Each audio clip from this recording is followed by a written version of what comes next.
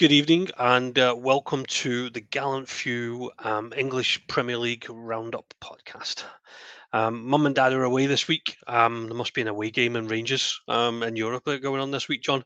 So it's just down to myself, Jamie Royals. I'll be hosting this evening, and we've got ever present my good buddy Johnny. Johnny, welcome to the podcast this week. How are you doing? I'm good, Jamie. Thank you. That's 3 weeks on the bounce. I've been left with one other person. I'm starting to think it's me, mate. I'm getting a complex. I don't want to go with Johnny this week. Fuck that. No, I think last week I got succumbed to the old Christmas shopping, and I think this week it's just more the guys. I've obviously got all things Rangers going on, shall we say? Is it a game on? Tomorrow, I think, and I think they're all getting pissed. You know, like they get drunk about 24 hours before the game even starts. But yeah, I thought we'd do a quick English Premier League roundup based on the last week's results. I did have a listen to the podcast that you and Mason put out last week, and obviously we covered some of the tasty fixtures, and that moved into the weekend that we've just had now. And I think probably there's nowhere better to start, Johnny, than probably one of the highlight fixtures of the round, which was Aston Villa against Arsenal. Going into the game, Aston Villa had won 14 of their home fixtures in a row. And the team that succumbed to number 14 was actually Manchester City. So to play Arsenal, shall we say, the game after that was always a big ask. But somehow they managed to record their 15th win in a row, get another 3 points on the board, and humble a lot of people's predictions, shall we say. I know you would have watched the game, and I know you've got a few interests in the game. What was your thoughts on the game itself, mate? Yeah, like you said, I don't think many people seen it coming. Although, to be fair, we probably should have. I think we kind of Villa definitely go under the radar a bit.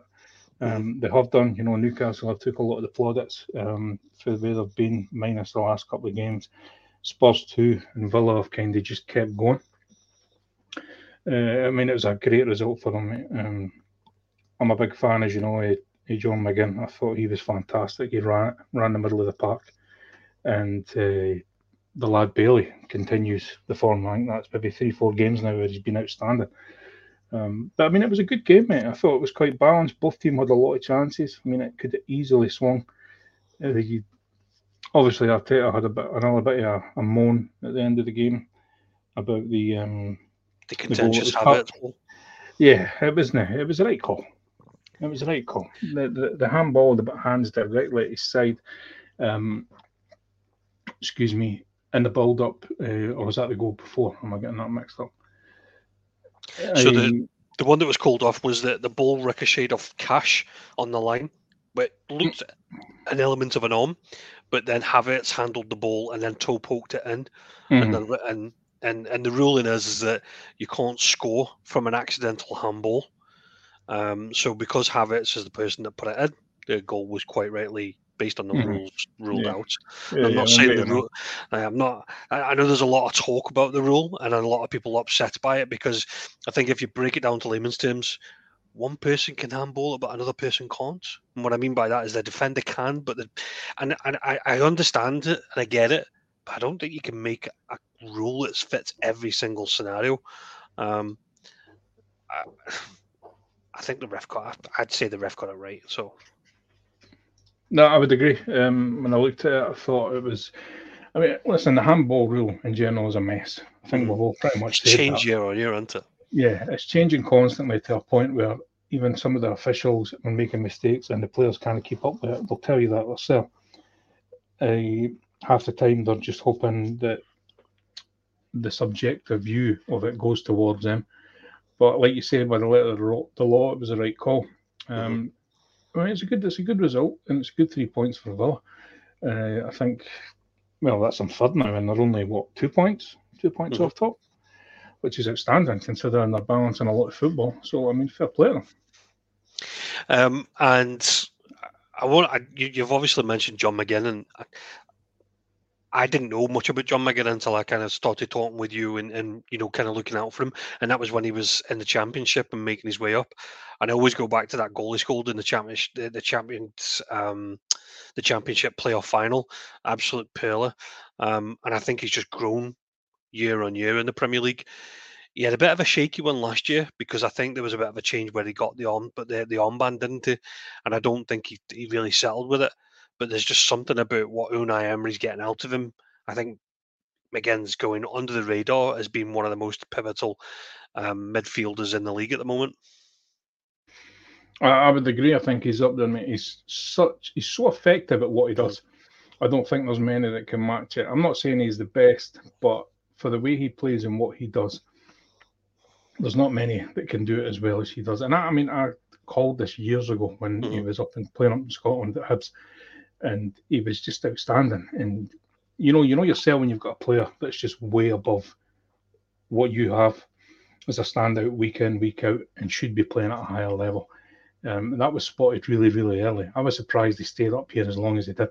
But I mean, it's the way that he handles himself. He's such a nightmare to play against on and off the ball. He's constant. He's like a bull terrier.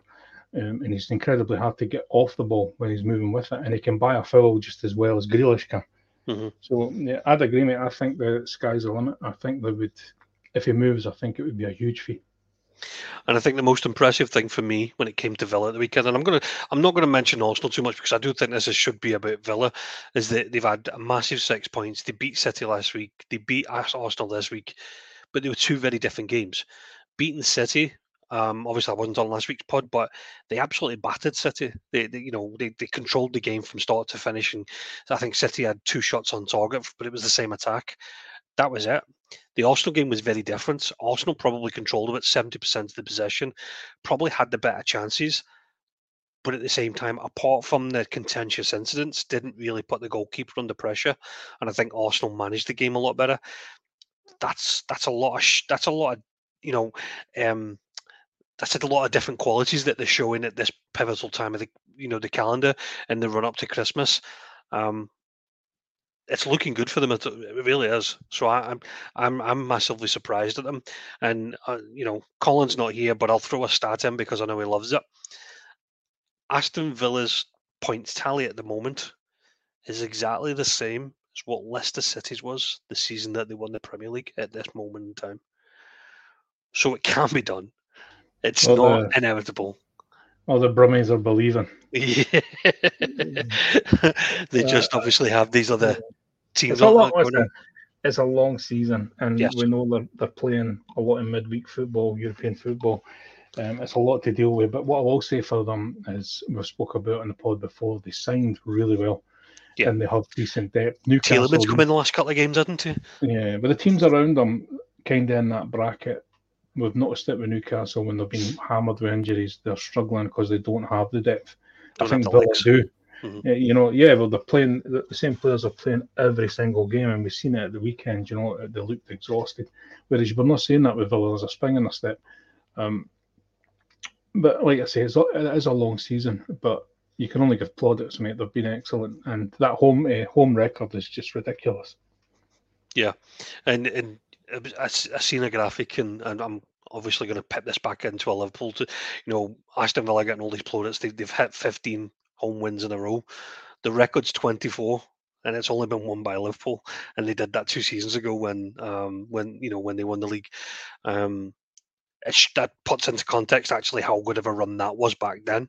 But I think Villa are onto something special this year. I do think the UEFA Cup, the Europa League, though, is going to be something that they'll be more focused on, or probably more well equipped. But I think watching Villa over the next few weeks is going to be a big winter for them. So I'm looking forward to seeing them.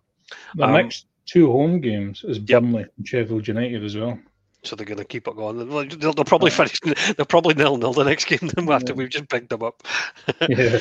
And in terms of Arsenal, any concerns on Arsenal's performance? It was a very different performance. As I said, they controlled the game but didn't really do much with it, in my opinion. No, I think that's fair, mate. It was like, we've seen it a lot last season, right? Arsenal were phenomenal last season, with the exception of the back end. Mm-hmm. But there was certain games where they would struggle. I remember they played Southampton, and I think they brought it back to 3-3. Yeah. And that game, they were like that. Like at the No, was it? weekend, I think it was. yeah. Was it not like Bournemouth? I think it was, wasn't it? I think the Southampton one was Tottenham. I think there was. Arsenal went through a period where they had 2-2 against Liverpool, they had 2-2 against West Ham, and then I think there was a 3-3. I think it was against Bournemouth, all in the space of about 2 weeks. Yeah, but I mean, it's the same thing. They'll play, and they look good on the ball. They've done the same at the weekend. They will create chances, but nothing clear cut. It's all half chances, and they get into really good positions. It was the same at the weekend. Like, I thought Martinelli was the key at the weekend. He was getting so much space, and everything they'd done in the first half, they were much better in the first half. It all came through Martinelli. He was causing a lot of problems. But they always go with width, Arsenal, especially when they're struggling. They never go direct. You get the odd game where they do go direct, and most of the time they're successful with it. So I don't know why they don't do it more often, because they have top quality in the middle of the park.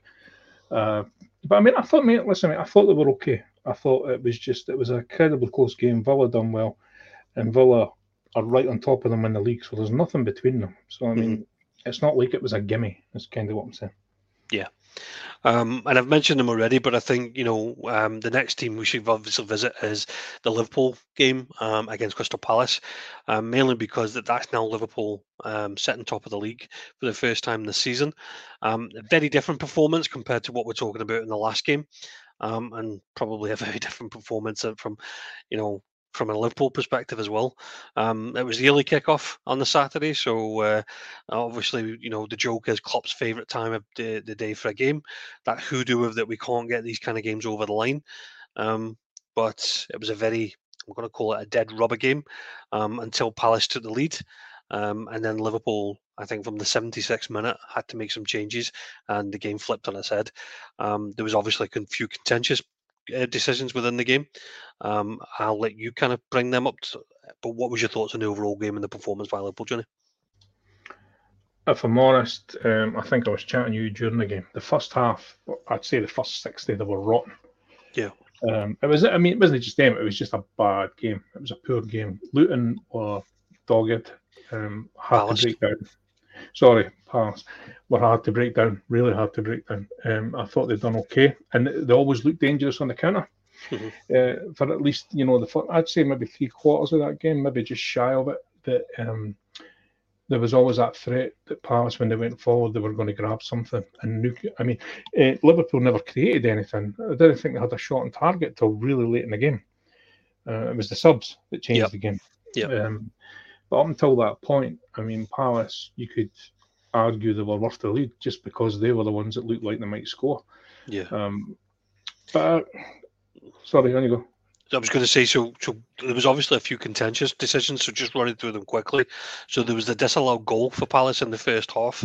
The play was pulled back for a foul on Wataru Endo after Will Hughes was judged to be run through the player and not take the ball. For me, that was the right decision, and I know a lot of people were saying it probably wasn't.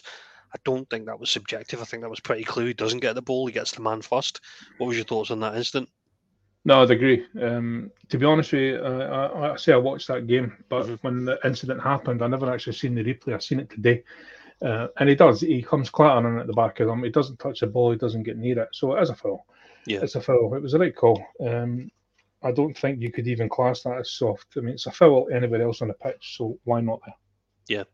And then there was the actual penalty.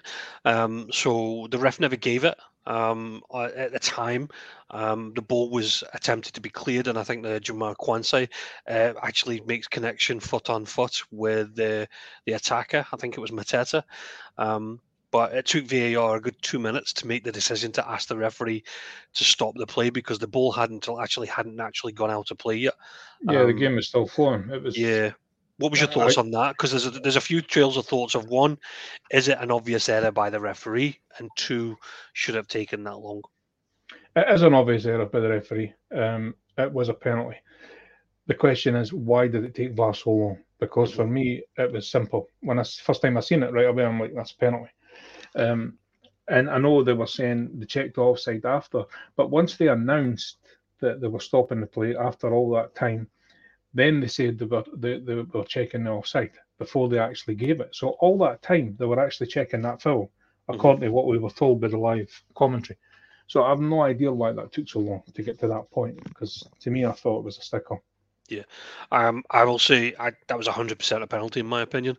I can't cry about that. I think at the time they played being live, I didn't think it was an issue. But the moment I seen the first replay, and I'm like, oh, we could be in trouble here. So yeah, it was the inevitable in my opinion. So I'm with you. I think Palace deserved to take the lead. Now the next contentious was Jordan Ayew's red card for a second bookable offence. He received a yellow card in the second half for not retreating from a free kick, prevented a quick free kick from being taken, and the second was for a challenge on, I think it was Harvey Elliott or Curtis Jones, when we were pushing up the field on a counter attack, and he made no touch on the ball but took the man. What was your thoughts on the overall red card, and was it worthy? I've heard the reason why I'm asking, there's been a lot of commentary from ex-professionals to say it was a soft double yellow card, if that makes sense. Like they didn't think it was yellow cards for each of the individual interaction. I thought it was probably the cheapest red card I've seen this season, mate. I didn't think there were bookends. I thought if the bookends are incredibly harsh, especially the first one, he doesn't get the ball, doesn't hit him, and he does what every other player does on the pitch. They all do it. They don't punish it. They just pick and choose. I mean, there's no consistency with that whatsoever. So no, I thought. So see on that, let me just include something. So they didn't show this on Match of the Day. That was actually the second time the ref had warned him, because he'd done the same thing about 5 minutes before. He prevented a quick free kick from being taken. So in my interpretation, the refs had enough of him actually taking the mick with that, and he decided to book him. I get on its own, it probably is a cheap one. It is a soft one to get. But if he's in the ref's mind because he's not retreating quick enough, he's always going to get it, isn't he? Yeah, that makes it stupid if he's been warned twice. It's a bit like McBurney last week. When you've been warned for something, I mean, if you go and do the exact same thing, yeah, that's not very bright. I still think it's a cheap red card. And at the end of the day, you could argue that it cost Palace at least a point. I know Liverpool made subs and the flow of the game changed, but it was against 10 men as well, so we'll never really know. I mean, it's not Liverpool's fault at the end of the day. It's just the way the game went. These things come back and forth to each team. But I just think it was really, really cheap. And if that's the case, it's also very, very stupid on his part, because they were controlling that game at that point. Yeah. And you mentioned the subs. They were pivotal, weren't they, in the way that game changed. Joe Gomez and Harvey Elliott and Curtis Jones, the three mains. Curtis Jones is the one that was basically the person that was challenged in the box, but Mo ran onto the deflection and put it into the back of the net.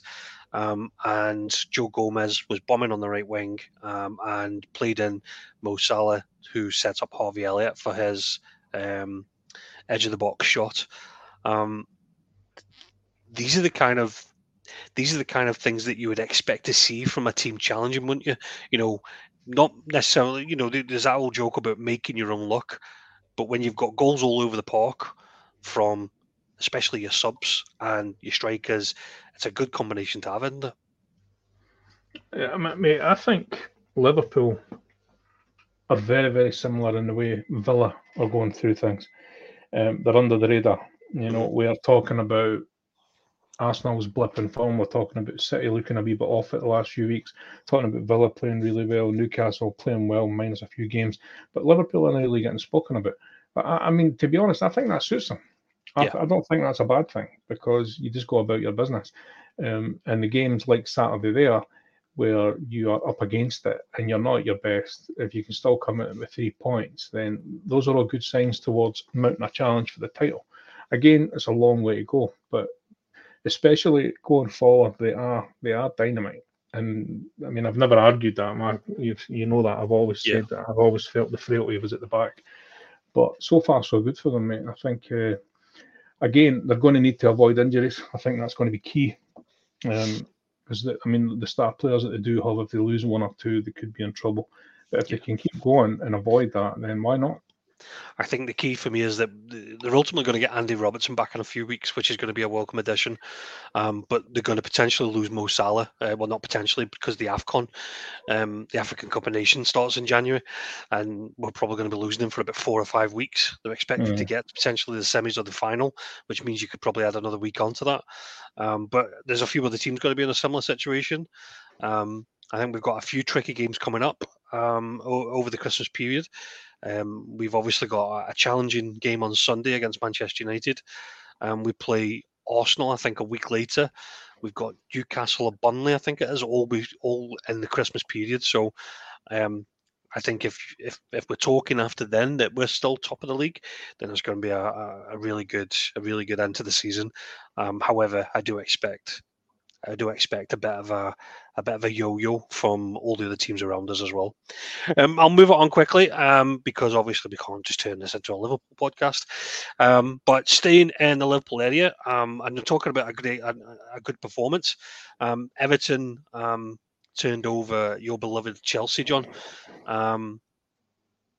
It's fair to say that since they got the 10-point deduction, ever since that Manchester United game, they've started blowing teams out of the water, haven't they? Should never give them the point deduction. Well, we'll see if they never gave them the points reduction. They would be 10th right now. Yeah, but they wouldn't have won their games because since that deduction, they've went from shit to it. You know what I mean? That's shenanigans. Listen, they've done well. They're a very strong side. The bully teams, they're not the easiest to play against. You know, if you have a team, especially maybe a young team or a team who players can get under their skin easily, you're going to have a tough time against Everton. I think Dyche is good at that. He's good at unsettling teams and generally being horrible to play against. And I think that's what's happening. I mean, at the weekend there, I watched that game, unfortunately, and it was the same story, mate. Chelsea started well, really well, came out the traps and looked really good, but it's the same thing. There's far too many games where they're comfortable, they have all the ball, but a bit like Arsenal at the weekend, there is just no cutting edge. That final touch, that killer pass, it just isn't there.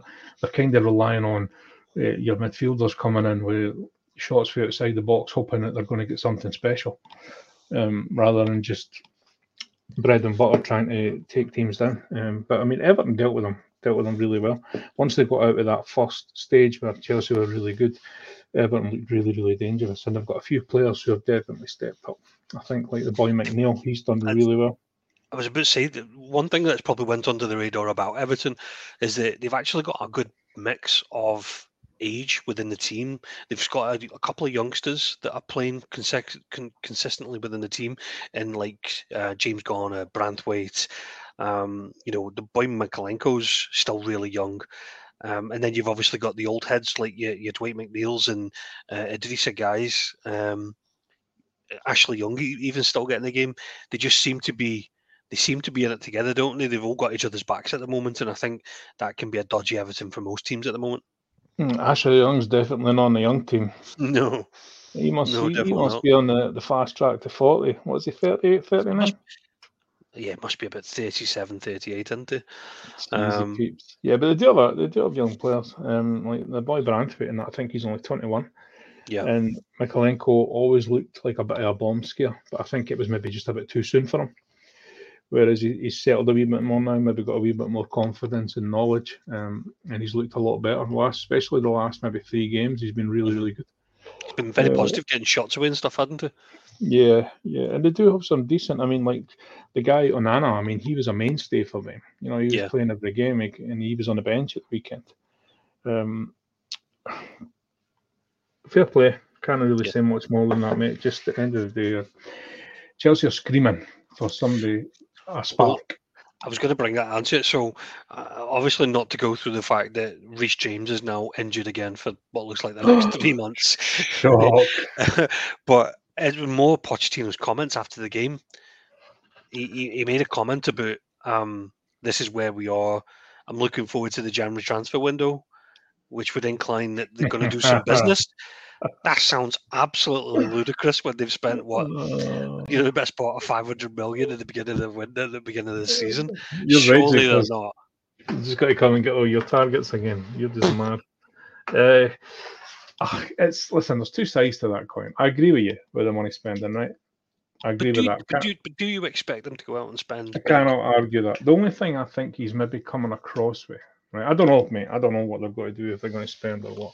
To me, I think they've got a very young team. They do need something, but I would be hoping that Nkuku gets fit, and that's going to be the spark you need.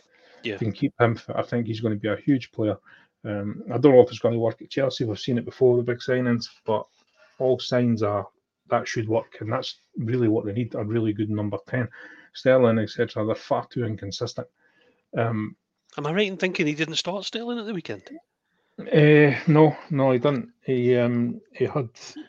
Try to remember. Brozier was up front, wasn't he? Brozier was up front. Yeah, he dropped Jackson for Brozier, and I think it was Mudryk would have came in rather than Sterling.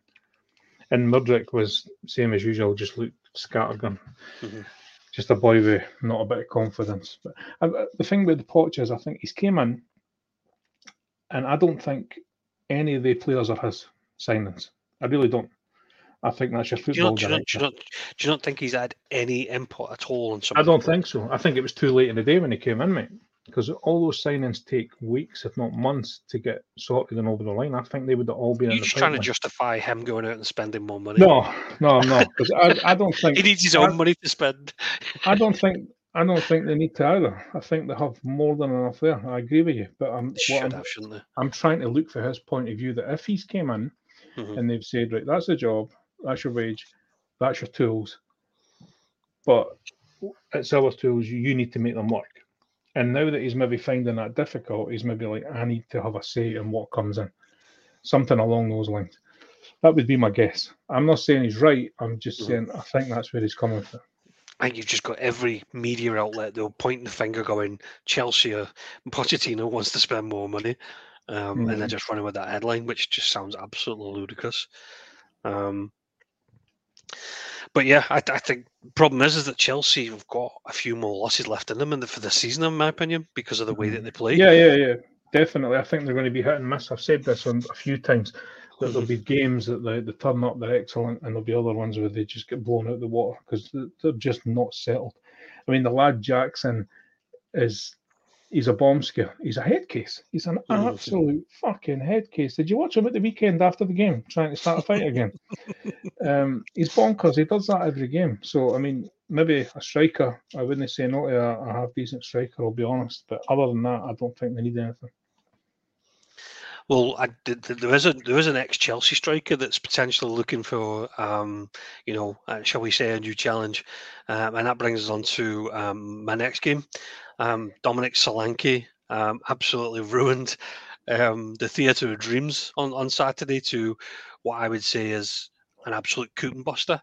Bournemouth ran out 3-0 winners against Manchester United on a very rainy day that was just only amplified by the football that was portrayed at the game. But Dominic Solanke was outstanding. I think the other young lad that's up front, Tavernier, he's went under the radar. He's done pretty well this season. He's had a couple of goals and a good few assists. Bournemouth are starting to click, aren't they? Yeah. I mean, we gave them a fair bit of plaudits in recent weeks, to be fair, and to Gary O'Neill. I mean, especially Mason, because he canned them something awful when he came in. But he's put his hands up as well and said he's done phenomenal. Nobody expected that, mate. I think that's now is it 4 wins and 1 draw? I'd need to double check it because I think they got Kane for City and then they went on a really good run. Yeah, it's 4 wins and 1 draw. So I mean that's excellent. Your teams like your Sheffield United, who they turned over, they beat Newcastle, didn't expect that. Got a draw with Villa again, excellent point. Turned over Crystal Palace and then done that to Man United. So there's 2 games there they would hope to get points for. The rest of them when they really expect them to get anything. So they've been excellent. When you said the ex-Chelsea striker there, I thought Drogba was going to pull his boots back on and save us. Well, Dominic Solanke was meant to be the next Drogba, wasn't he? Yeah, I mean, he's done well. I mean, let's be honest, he's never really done anything since leaving Chelsea. He's never got to any kind of level that would make you take notice. But in recent weeks, I think he's 5-10, something like that. Well, I would contest that, because actually, if you go back, and I know it's a different era, but like he's been with Bournemouth now for 1, 2, 3, 4. This is his 6th season with Bournemouth, and two of those seasons he spent in the Championship. And in the first season of the Championship, he scored 15. Then the second one, he scored 29 goals 2 years ago. Oh no, we're not talking about the Championship. But what I mean is like he's one that's just, even this season he started to find his feet. People are saying, for example, people are saying Ollie Watkins is probably having the season of his life. Dominic Solanke's got just as many goals as Ollie Watkins does this season. I called this last week? I said the same thing, mate, that it's went right under the radar. There's somebody else as well that's done the same as on, because we're all saying Watkins has been outstanding. There's another two forwards. Solanke, there's one, I forget the other one, who nobody's talking about, who are on the same goal. So no, they're good, mate. Listen, he's doing really well. And they're working in a hugely constrained budget against a lot of the teams are taking points off it.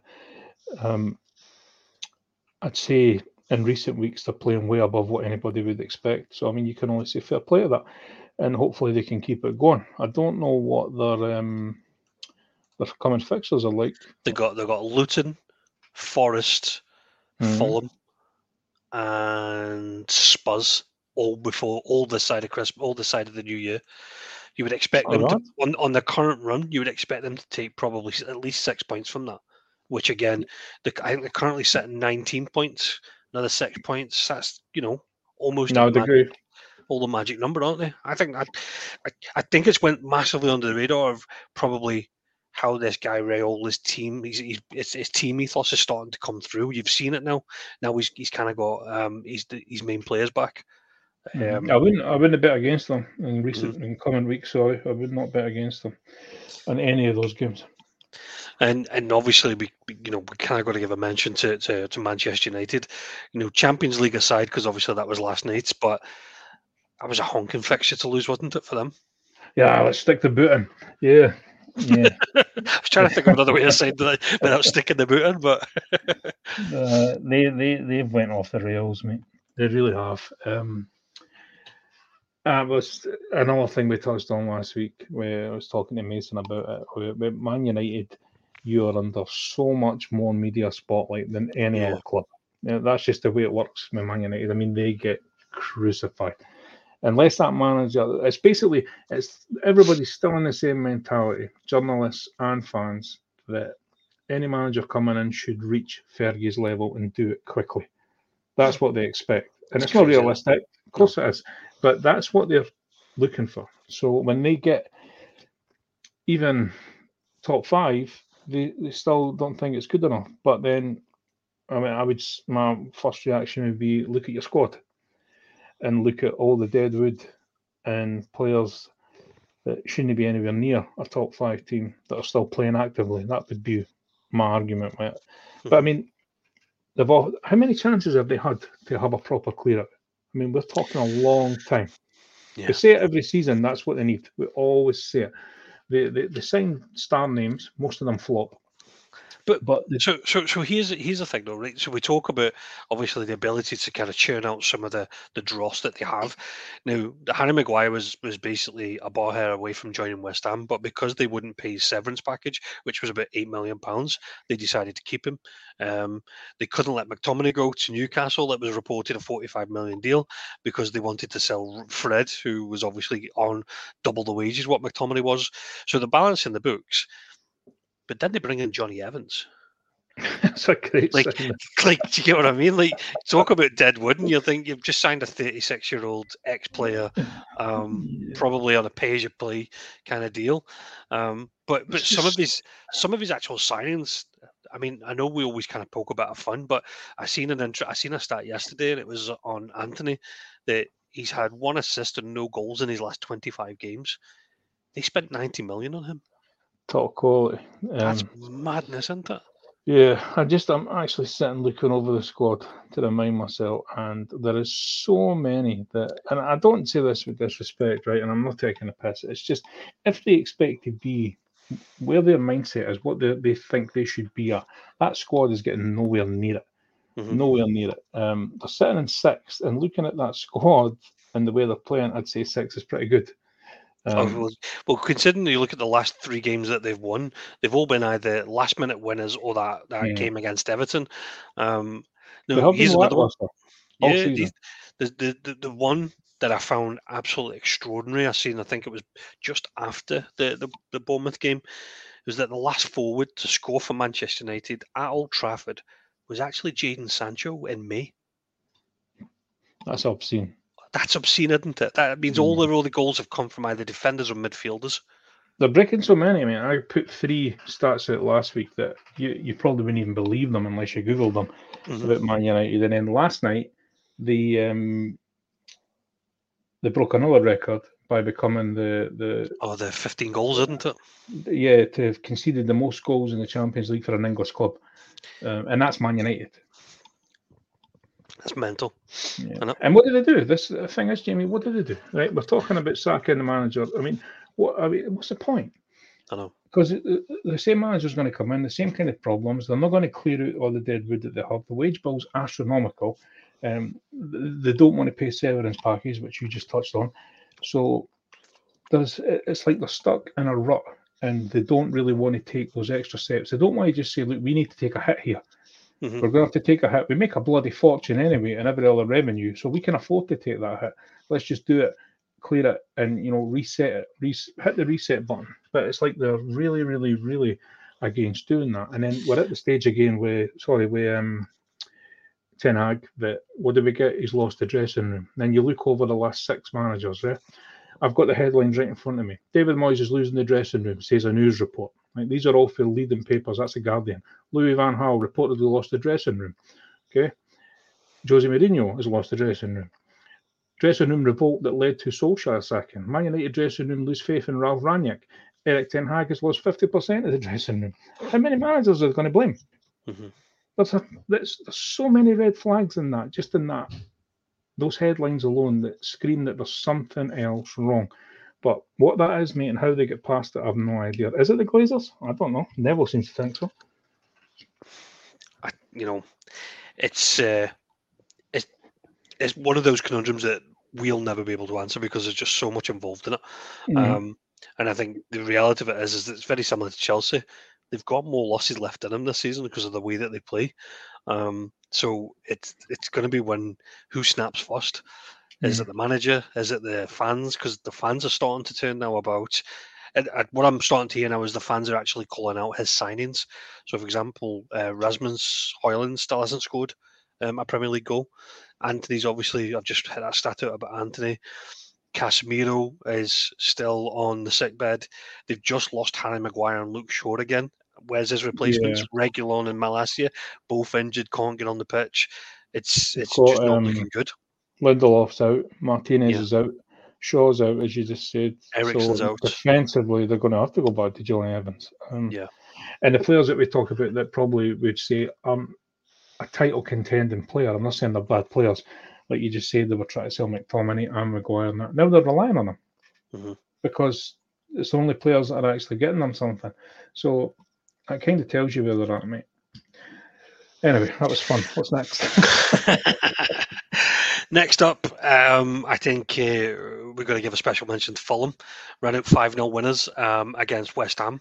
I'm going to say ran out. They absolutely battered them, didn't they? Raúl Jiménez back on the score sheets.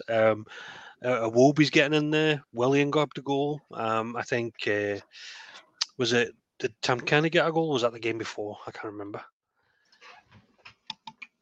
Good question. I'm trying to remember who it was. I watched it today. Yeah, it was. It wasn't. It was Tosin, Vinicius, Wilson, Raúl, and Willian got the goals. West Ham just did not turn up, did they? Beautiful strike. I don't think he scores bad goals, does he? Yeah, it was a stunner. It was a really nice goal. But that's Fulham's last few games now, isn't it? They've I think they've scored something like 16 and 4. Yeah, which is absolutely mental, isn't it? It's brilliant, mate. How good is it to see Jimmy back in the goals? Yeah. It's really good. Yeah, considering we were obviously giving them shit because we were concerned at where they were going to get the goals from, and then they go and score 16 goals in the last 4 games. It's probably come at a really good time for them. They've jumped up to 10th in the league now, skipping the likes of Brentford, Chelsea, Wolves, Bournemouth, and they're just 2 points behind Brighton. 2 points behind, 3 points behind West Ham. They are now. I think when they're only teams, mate, when the big players turn up, I think they're a threat to anybody in that league on their day. So you've got like Jimmy, you can add him in now if he's getting in the goals, but you've got Willian, Pereira, Polina. These guys, if they get going in the middle of the park, they can cause a lot of trouble. Don't get me wrong, I was still shocked at that result because West Ham, I think it was only the week prior, they had a good result, didn't they? Yeah, they beat. I think they beat Tottenham, didn't they? 2-1. Yeah, they beat Tottenham. So I mean, I know they've been on a good run of form, West Ham, barring that game. That was, I think, maybe 5 wins and 6, barring that game before they went into it. So did not see that one coming at all. I know Fulham won 5-0 the week before, but I thought West Ham would have enough. But Fulham were just clinical, and West Ham offered nothing. And another team that got a much needed win on the board was Sheffield United under Chris Wilder. After a few disappointing results, Chris Wilder gets his first win and probably did pretty well with it as well. They beat Brentford. I think it's fair to say with possibly the goal of the weekend from McAtee. It was an absolute cracking goal, wasn't it?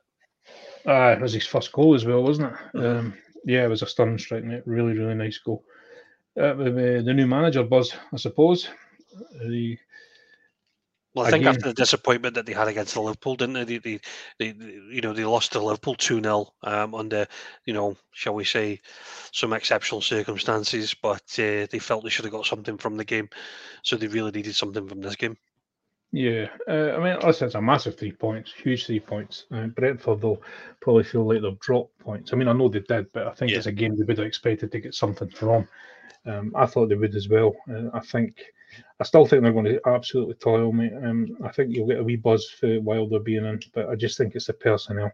Mm-hmm. But I mean, it was a good result. They've done well. I thought the boy Onyeka, I thought he was lucky to stay in the park. He only got a yellow. I thought that was a red. Yeah, I thought that was a red card. For that. Yeah, I didn't like that one. I had it really naughty. So I was surprised at the yellow, but they done well, mate. Like you say, it was a cracking goal to win it. So I don't know. It's another team where fixtures-wise, I don't know what they're looking at. Because kind fixtures would be. Well, I think they're away to Chelsea this weekend, and then they're away to Villa, and then they're away to Villa, and then they've got Luton at home, and then away to Man City, all before January 1st. Yeah, so, see, that's a killer because that could flatten any kind of buzz you do have. But I mean, he can only play the hand he's dealt. I don't know what they'll give him in January. I'm assuming they'll get something, but I can't see it being a fortune.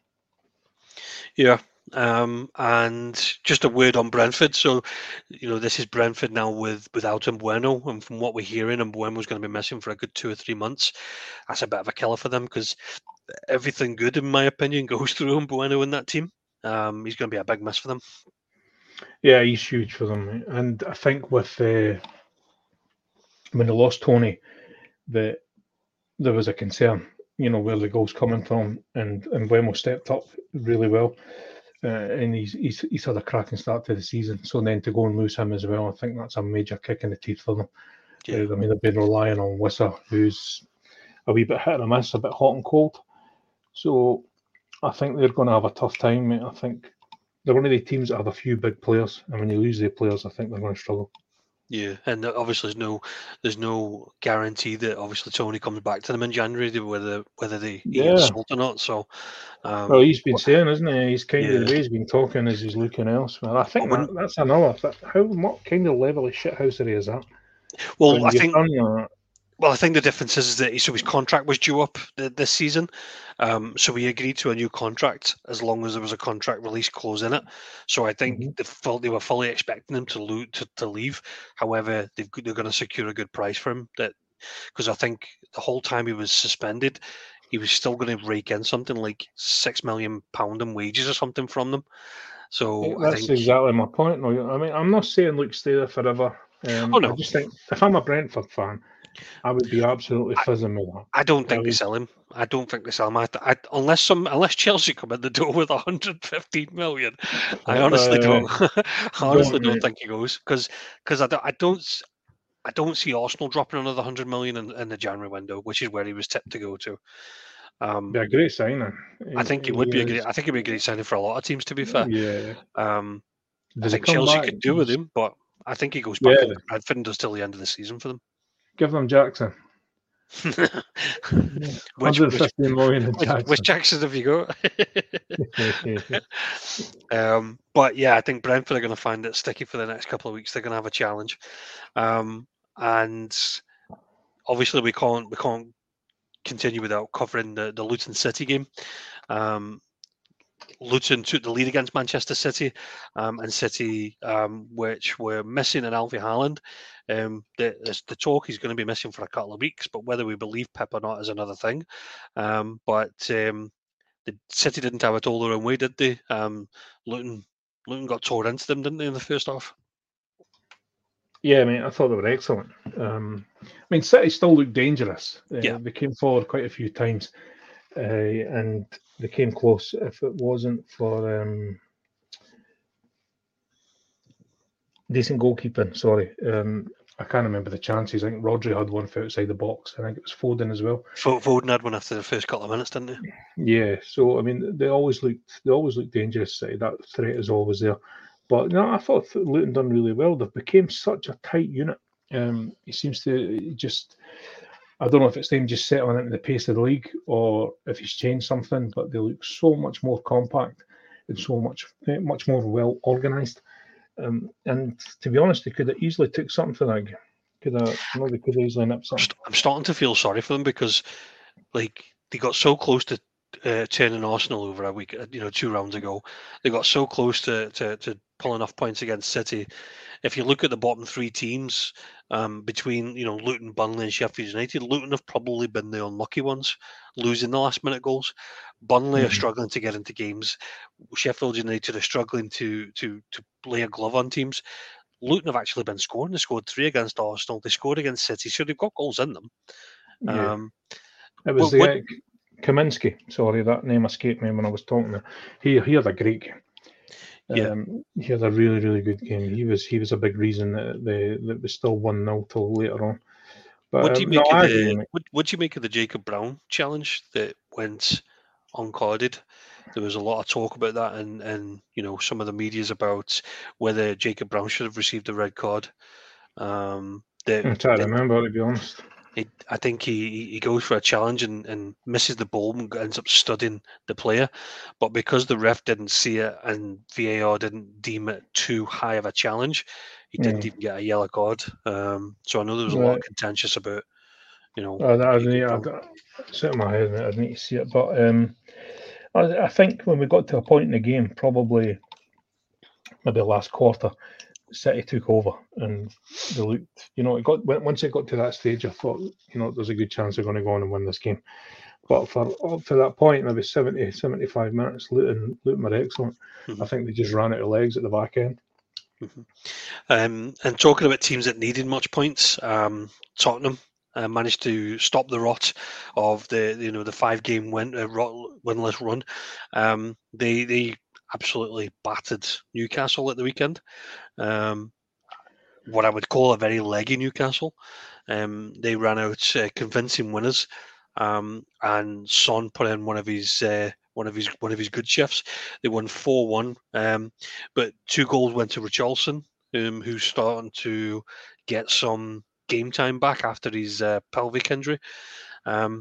What was more concerning? Was it Tottenham getting back to the way that they were, or were Newcastle that poor, that leggy? Excuse me. No, I think it was Newcastle, mate. They looked exhausted. Even tracking back, they couldn't do it. They couldn't keep up. I was watching them try to get back. You had Joelinton and Bruno. I mean, Bruno's a good player, but he's not the fastest anyway. He runs like he's torn a caravan. But they were all struggling. they were struggling. Once it went to maybe 2, I think they knew themselves. It was almost like they knew they just couldn't do it. But I mean, it's going to happen, mate, because they've been so unlucky with injuries. They've been absolutely crucified with injuries, and they just don't have the cover, or at least they don't have a quality cover. So Howe doesn't want to use what he has there. It's mostly kids, or I mean, the last 2 weeks they've been using Kraft, who I think that was his first game in God knows how long. It was over a year or something. He's never kicked the ball, and he was thrown straight in.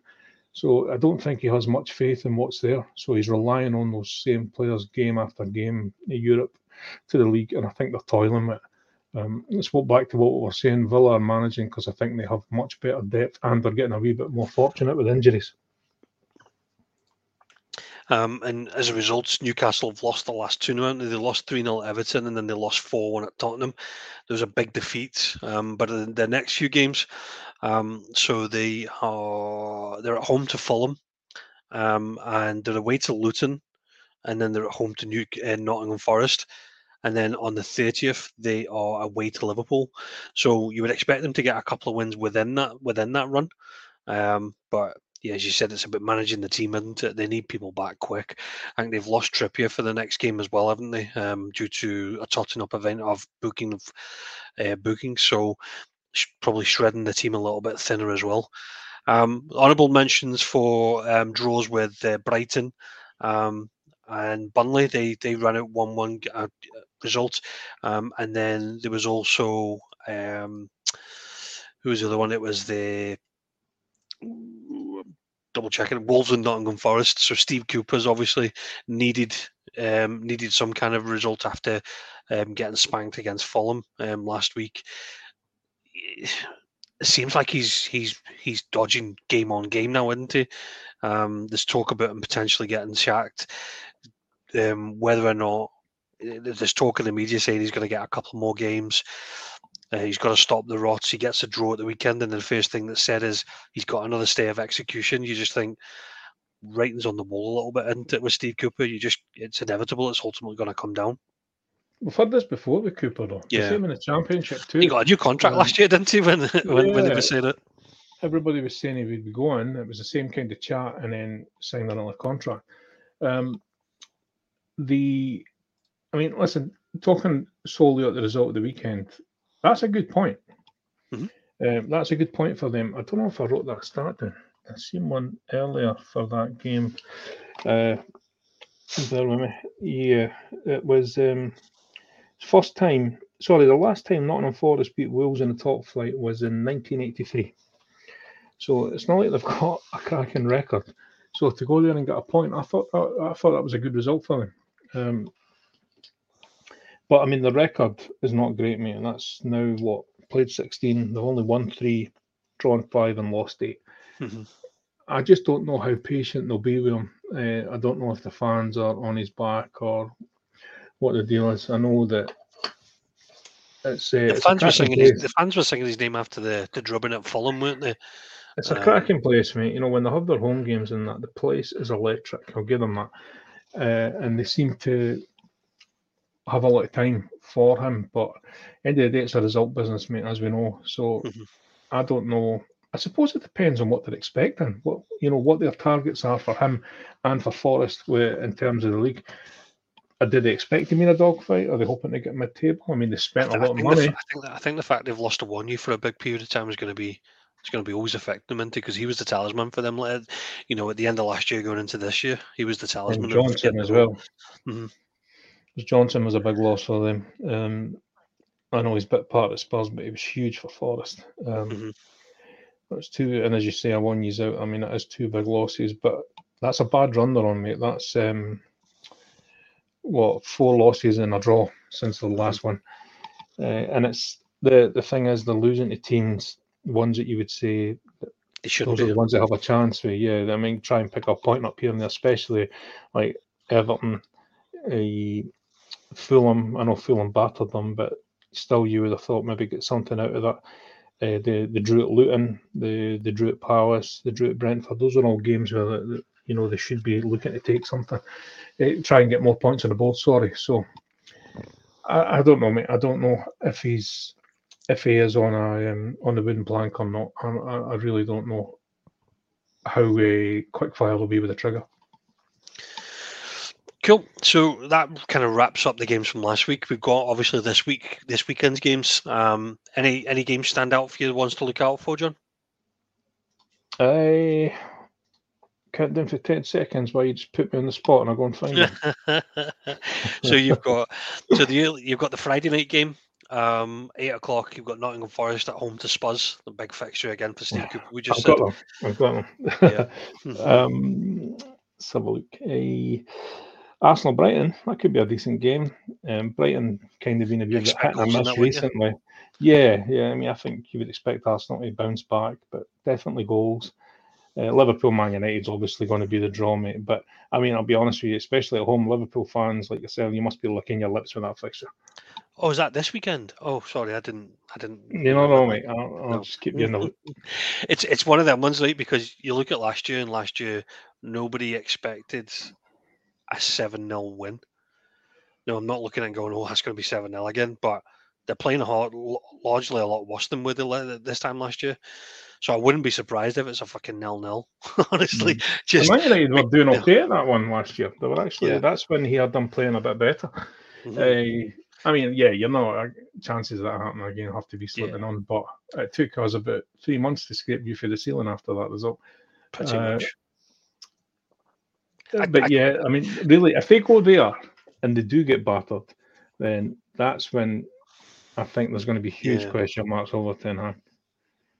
Even though I don't think he's the main issue, but I think that's going to be huge. It just becomes unsustainable, doesn't it? Yeah, if they go there, and especially if they lose badly, I think that could be the writing on the wall. Mm-hmm. I'm looking at the Villa away to Brentford. Villa's away form has not been as good as the home form, so I wouldn't be surprised if Brentford actually pulled off a draw in that game, just because everybody's expecting Villa to kind of push on now. But it's going to be the first game after a European fixture. So they got the European tomorrow night, haven't they? And then they're away. It's not really phased them though, so far anyway. But yeah, you're right. Their away record is nothing compared to the home one. But I mean, like you said, with Brentford without Mbeumo, I think, and considering the run they're on, you have to fancy Villa. Yeah, I think Everton might do well at Burnley as well. That's the 5:30 kickoff on Saturday night. Burnley are obviously desperate for points, but Everton they've got that team ethos about them, haven't they, which we've already talked about. So you would expect them to probably do something good there. Well, that's great, Johnny. I mean, look, the other guys on team, we actually finished this on time. We managed to get through the fixtures. Apparently, me and you were the bad eggs of the bunch. I don't believe it. I think it's the other two. I think it's Mason, Colin, and Graham. So with that, it's been absolutely banging to have you back on, mate. It's always good just to catch up and divulge into the fixtures that we've seen and obviously the standout things that we talked about. What was your standout moment from last weekend? For me, I would say McAtee's goal for Sheffield United. I thought that was an absolute pearler. Yeah, I think that's fair, mate, and it was such a big result for them as well, especially with Wilder being back at the reins. Yeah, that was a huge one for them. It was a huge one. And probably a wee honourable mention to Bournemouth, because that was a great result. And it wasn't just a case that they won, they actually played them off the park at the Theatre of Tears. Am I right in thinking it should have been 4, shouldn't it? But the last one got chopped off for that dodgy handball decision that we just talked about. That was very shady, yeah. It should have been 4. We need to sit and chat, maybe do it the next one, but go over the injuries in the Premier League and the increase and the cause. I seen an article on it. We'll talk about it next time. It'll be pretty interesting. But teams are getting absolutely hammered with injuries, as we're seeing. Yeah. And the increase there's like a graph showing you just how bad the increase is, and it's quite scary, the difference. Yeah, no, it's always good points to cover. Well, Johnny, thanks very much for coming back on. Always a pleasure, mate. Enjoyed it. Thank you. Good man, thank you very much. Until next time, guys, if you have any questions or if you want us to actually call out any specific agendas, then just leave us some comments on the YouTube channel, and what we'll be able to do is bring them into the next meeting. Until then, we'll catch you next time. Thanks very much. Bye.